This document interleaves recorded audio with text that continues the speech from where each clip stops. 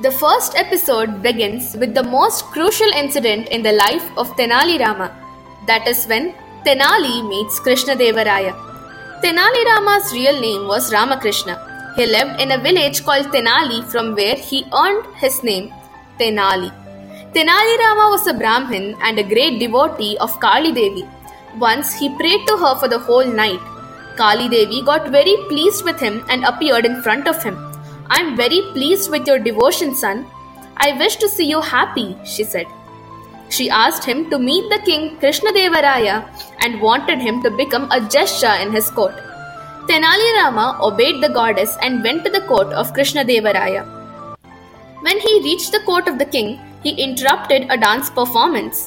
This made Krishnadevaraya very angry, and thus he ordered the guards to cut off Tenali Rama's head the next morning.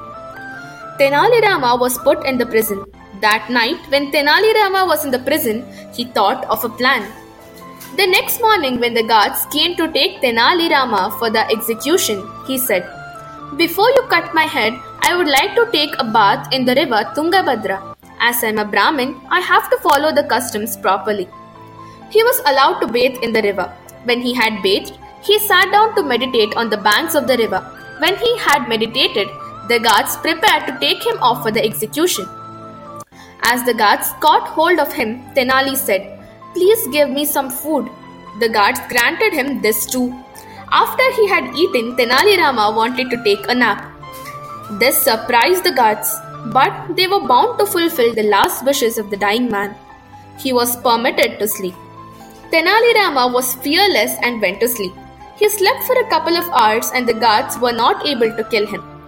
After a few hours, Tenali Rama got up and asked the guards, "Why haven't you killed me yet?" "Well, I can help you and make it easier. I will stand in the river, neck deep, and you can cut my head with your sword." Accordingly, Tenali Rama stood in the river and the guards prepared to behead him. Tenali Rama closed his eyes. Tenali dived into the water and the guard swung his sword over the water. When he again appeared, he was a few yards away from the water.